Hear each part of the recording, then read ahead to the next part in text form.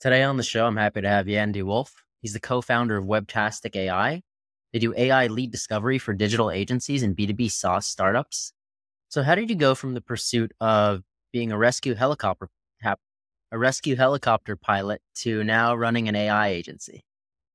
Yeah, hi. So nice to meet you all, and thanks for having me. The story is that around 5 years ago, I was working in a bigger company, actually at Red Bull, and they are based in the mountains in Austria. And I saw a lot of helicopters fly by, and I thought, okay, one day I want to become a rescue helicopter pilot. And the first step to do is just to get your rescue or your helicopter license, the PPL8 it's called. Uh, so I allocated a lot of time to that. But I also noticed that the part of helping people or rescuing people out of the mountains or in the mountains is what I would love to do. And in this part, I learned that I want to help people, let's say. But from another perspective, I also felt that I couldn't allocate 10,000 hours of my time to to become eligible to become a rescue helicopter pilot. Then at the same time, I noticed that when you're working for bigger companies, uh, you have to allocate a lot of time to navigating the politics instead of actually building stuff.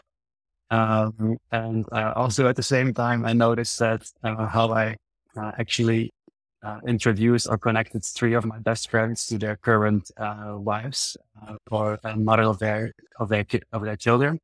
I'm bringing these three things together. So wanting to help people and wanting to both instead of playing politics or navigating politics, and then being good at matchmaking apparently brought me to the spot I'm currently at.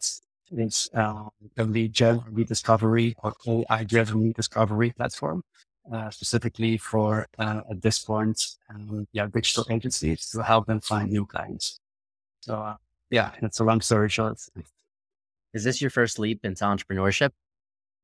It is my first 100% in which I spent full time or all my time into building this company. I tried multiple times before, not more as a side hustle. I give a few examples. Also, when I was working at Google, at the same time, I was building an app to crowdsource parking guards. So then like ways for parking guards. We got up to like 20,000 downloads and users, but then at some point I was asked to join a radio interview for the biggest Belgian radio station. It did not feel right. So, because, you can help people remind them to pay parking fees or, parking fees. But at the same time, it can also be perceived as something to avoid paying parking fees. And this did no longer feel right to me. So I stopped it. The year after. So also when I was working at Google, you get 20% of your time to work on something, side hustle or a side project within the company. Back at the days, Google launched video calls. It was called Google Hangouts. Now it's just Google Meet, right? It was called Google Hangouts. And they opened their API for external companies to add apps into their video call environment. Back then, I had my own band. I played the piano. So I started connecting with external digital audio workstations that allow people to make music on their laptops, like layer per layer. So you start with the drum, and you add the bass, and you add the vocals and stuff. And I convinced one of those companies to integrate their digital audio workstation into their Google Hangout, the Google video call environment.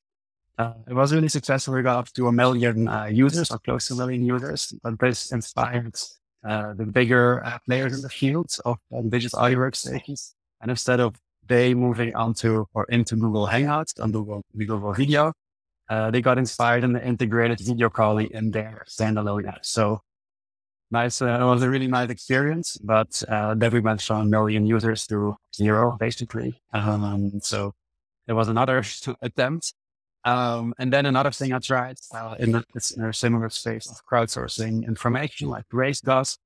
So I'm, seasoned kite surfer. And it happens a lot when you go to the beach, you cover the weather forecast is positive, but there's enough wind, the wind direction never okay, and this kind of stuff. that you drive to the beach for an hour, you're there, and yeah, the weather forecast wasn't always as accurate. So that we or had the idea to create a weather reports, process weather reports or beach report, wind report app, uh, which went okay-ish, but the market back then was too niche. We got up to like 200 or 300 users, but it wasn't enough to make people come back. So that was my third attempt. And feeling because it is about failing to success, right? Last year, joined a startup incubator program that was managed by Antler, that you can see. And crypto was going really well still. It was before FTX and BlockFi went into trouble. We created the concept of crypto payment app specifically for US and American companies to pay in crypto without touching crypto, and specifically to pay freelancers in emerging markets where the local currencies are unstable. We got the opportunity to accept an investment from Twitter, but 2 or 3 years before, FTX crashed and BlockFi crashed, and I did no longer feel right to continue into that space. That was my fourth attempt, which actually after the goodbye drinks of the Enter program, I met with my current co-founder, who I built Webtastic with at the moment. So that's the story of how of the business I tried to build before. Well, I mean, you learned that you need to adapt often and quickly, and that prepared you for this. Yeah. Are you familiar with the application Apollo? Yeah. How does Webtastic compare? So the way we currently see it, Apollo, if I'm not mistaken, they raised millions of dollars in VC funds. They currently have nearly 1,000 people on the payroll. They did start operation in 2015, I think. And we currently have a little over 50 clients. We thrived in 4 months. And the majority of those clients actually come from platforms like Apollo. Not all of them, but some. That's want to try something new, and always not satisfied with the services that are currently in the market. We also noticed that the lead discovery part specifically is something that that none of the players have fully solved yet. And that is also why we are focusing 100% on this specific part. And based on the feedback that we get from our clients, the lead discovery part of the whole B2B sales process, we already do sometimes other players in the markets.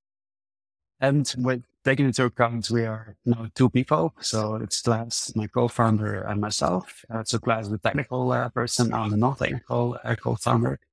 That we currently are, let's say, 3 out of 10 or 4 out of 10 compared to a few of the other players, specifically for the lead discovery part. With the use of AI, and don't ask me the technical questions about the AI stuff because that's what my co-founder is doing.